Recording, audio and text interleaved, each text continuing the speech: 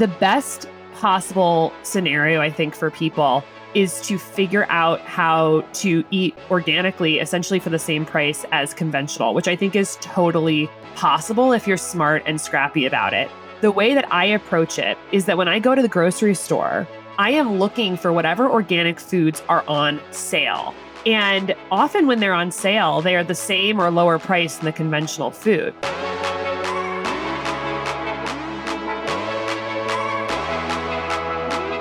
I'm Ben Grenell, part of the early startup team here at Levels. We're building tech that helps people to understand their metabolic health, and this is your front row seat to everything we do. This is a whole new level.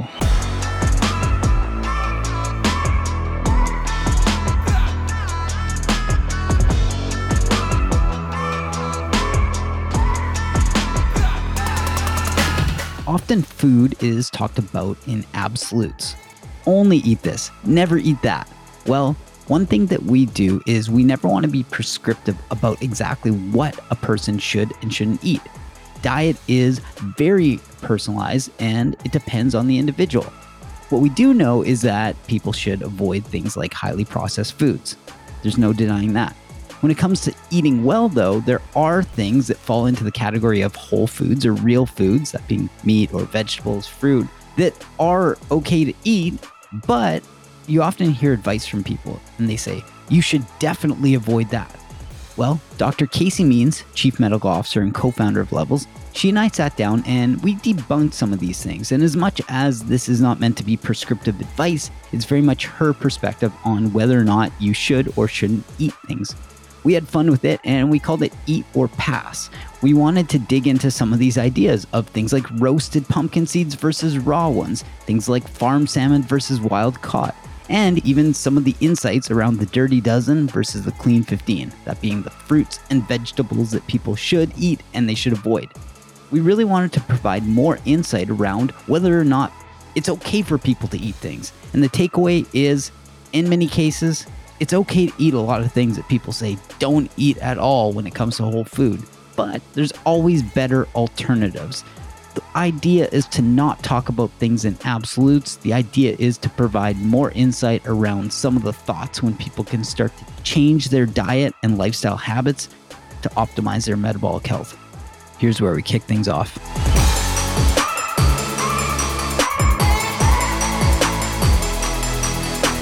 So, pumpkin seeds, right?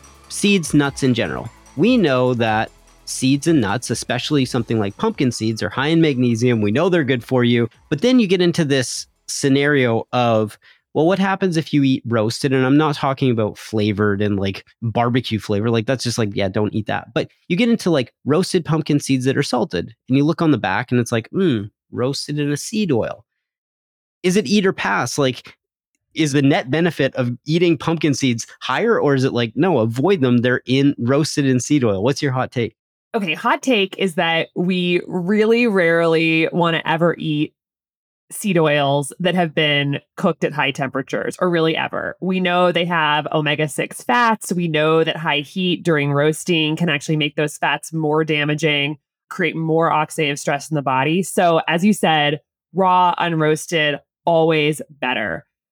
If you are on a road trip, in an airport, in a gas station, and there are literally no options of what to eat, and it's the option between like chips or cookies or roasted, salted pumpkin seeds, I'd say go for the pumpkin seeds. You're going to get more nutrients with something like pumpkin seeds because you're going to get the magnesium and all the other minerals that are in those seeds.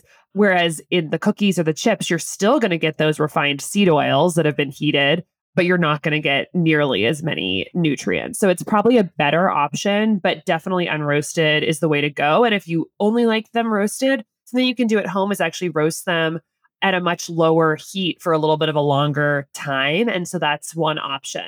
Pass if you have the option of raw versus roasted in a seed oil. Eat if the alternative is grabbing a bag of chips.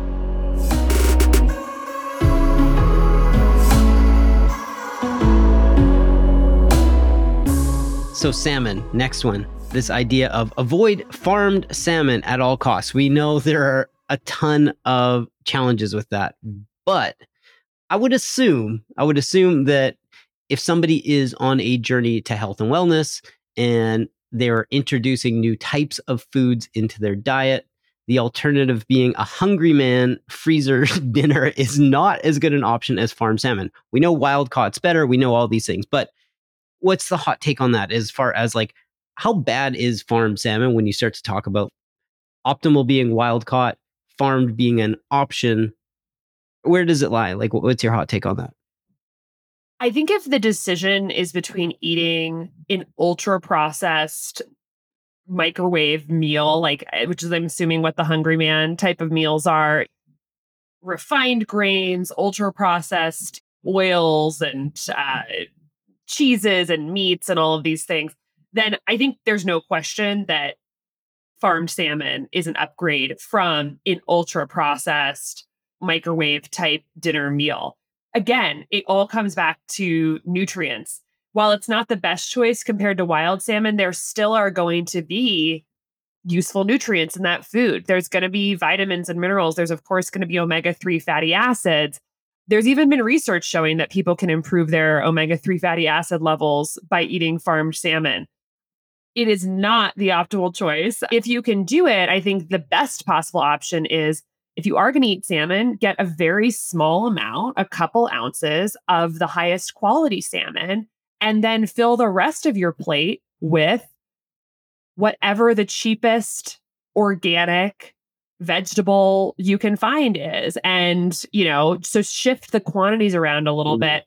Organic beans are 99 cents a can. So supplement where you're going to get some of that protein and from the salmon with beans that are very inexpensive, and try some beans, a very small amount of wild caught salmon, and then whatever the most on sale organic vegetable is. And so there are other ways to, I think, be economical about these things other than just going with the lower quality product. So it's not a full pass. It's understand that there are some benefits to things like farm salmon, but there are also some challenges, things like higher omega-6, higher environmental toxins, all of these things that could go into eating that. And it's, again, how often are you eating it? And there are all these other factors.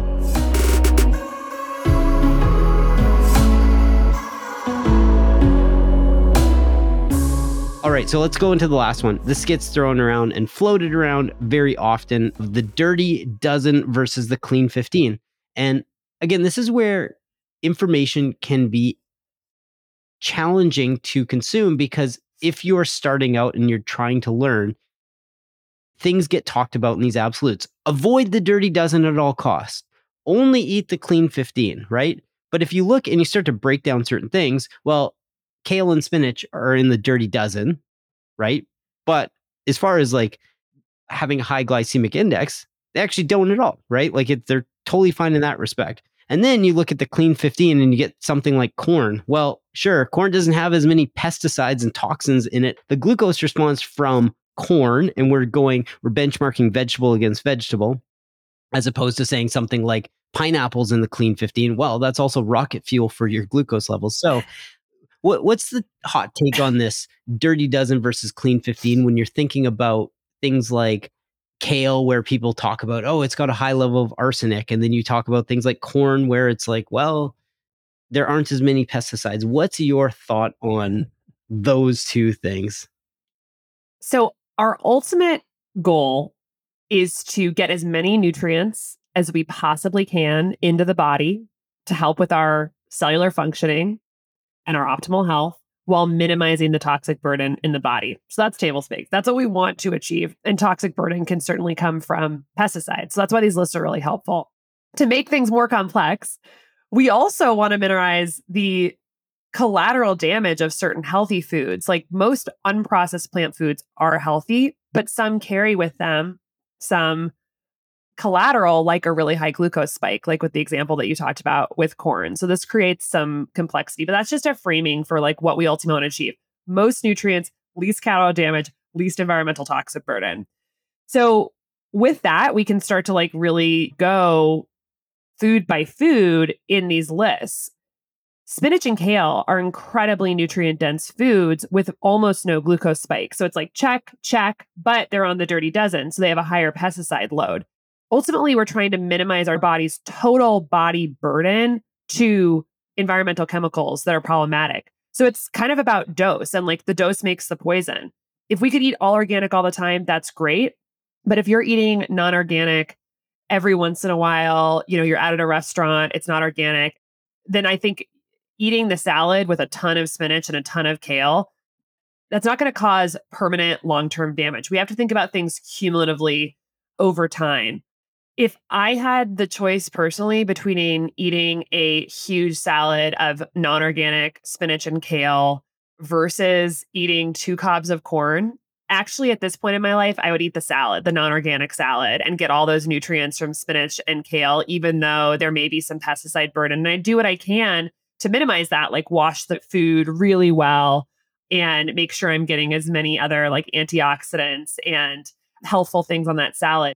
The best possible scenario, I think, for people is to figure out how to eat organically, essentially for the same price as conventional, which I think is totally possible if you're sort of smart and scrappy about it. The way that I approach it is that when I go to the grocery store, I am looking for whatever organic foods are on sale. And often when they're on sale, they are the same or lower price than the conventional food. And so I'm looking for highly nutrient dense plant foods with low glycemic impact that are on sale. And what that does for you is that it ends up having you buy things that you might not normally buy, which actually is going to increase the diversity of the food. That's just one sort of like fun tip that I like to give. Another is looking for frozen organic food, which is often cheaper than the fresh version and has just as many nutrients. So you can buy a large bag of frozen organic spinach, often for $2, $2.50 for like a pound of this. And so that's another way to get those nutrients organically without such a high price tag of the fresh food. So it's definitely important to remember that frozen produce has just as much generally nutritional value as the fresh counterpoint. One other thing to realize on these lists is that there's some trends you'll see. The Dirty Dozen is all things without peels. It's things where the pesticides are going to be sprayed directly on the plant. And many of the things on the Clean 15 have peels, like melons or onions, papaya, pineapple, avocados, things where like the outer layer basically has to be taken off to eat it. So also use that as a general rule. Lemon is not on the Clean 15, but I'm assuming given how big the rind is, that's one where you might be able to do non-organic and kind of get away with it. And I don't know that for sure, but that's kind of a gestalt that I use. If there's an outer coating that I can take off, it's probably safer to eat from the non-organic perspective.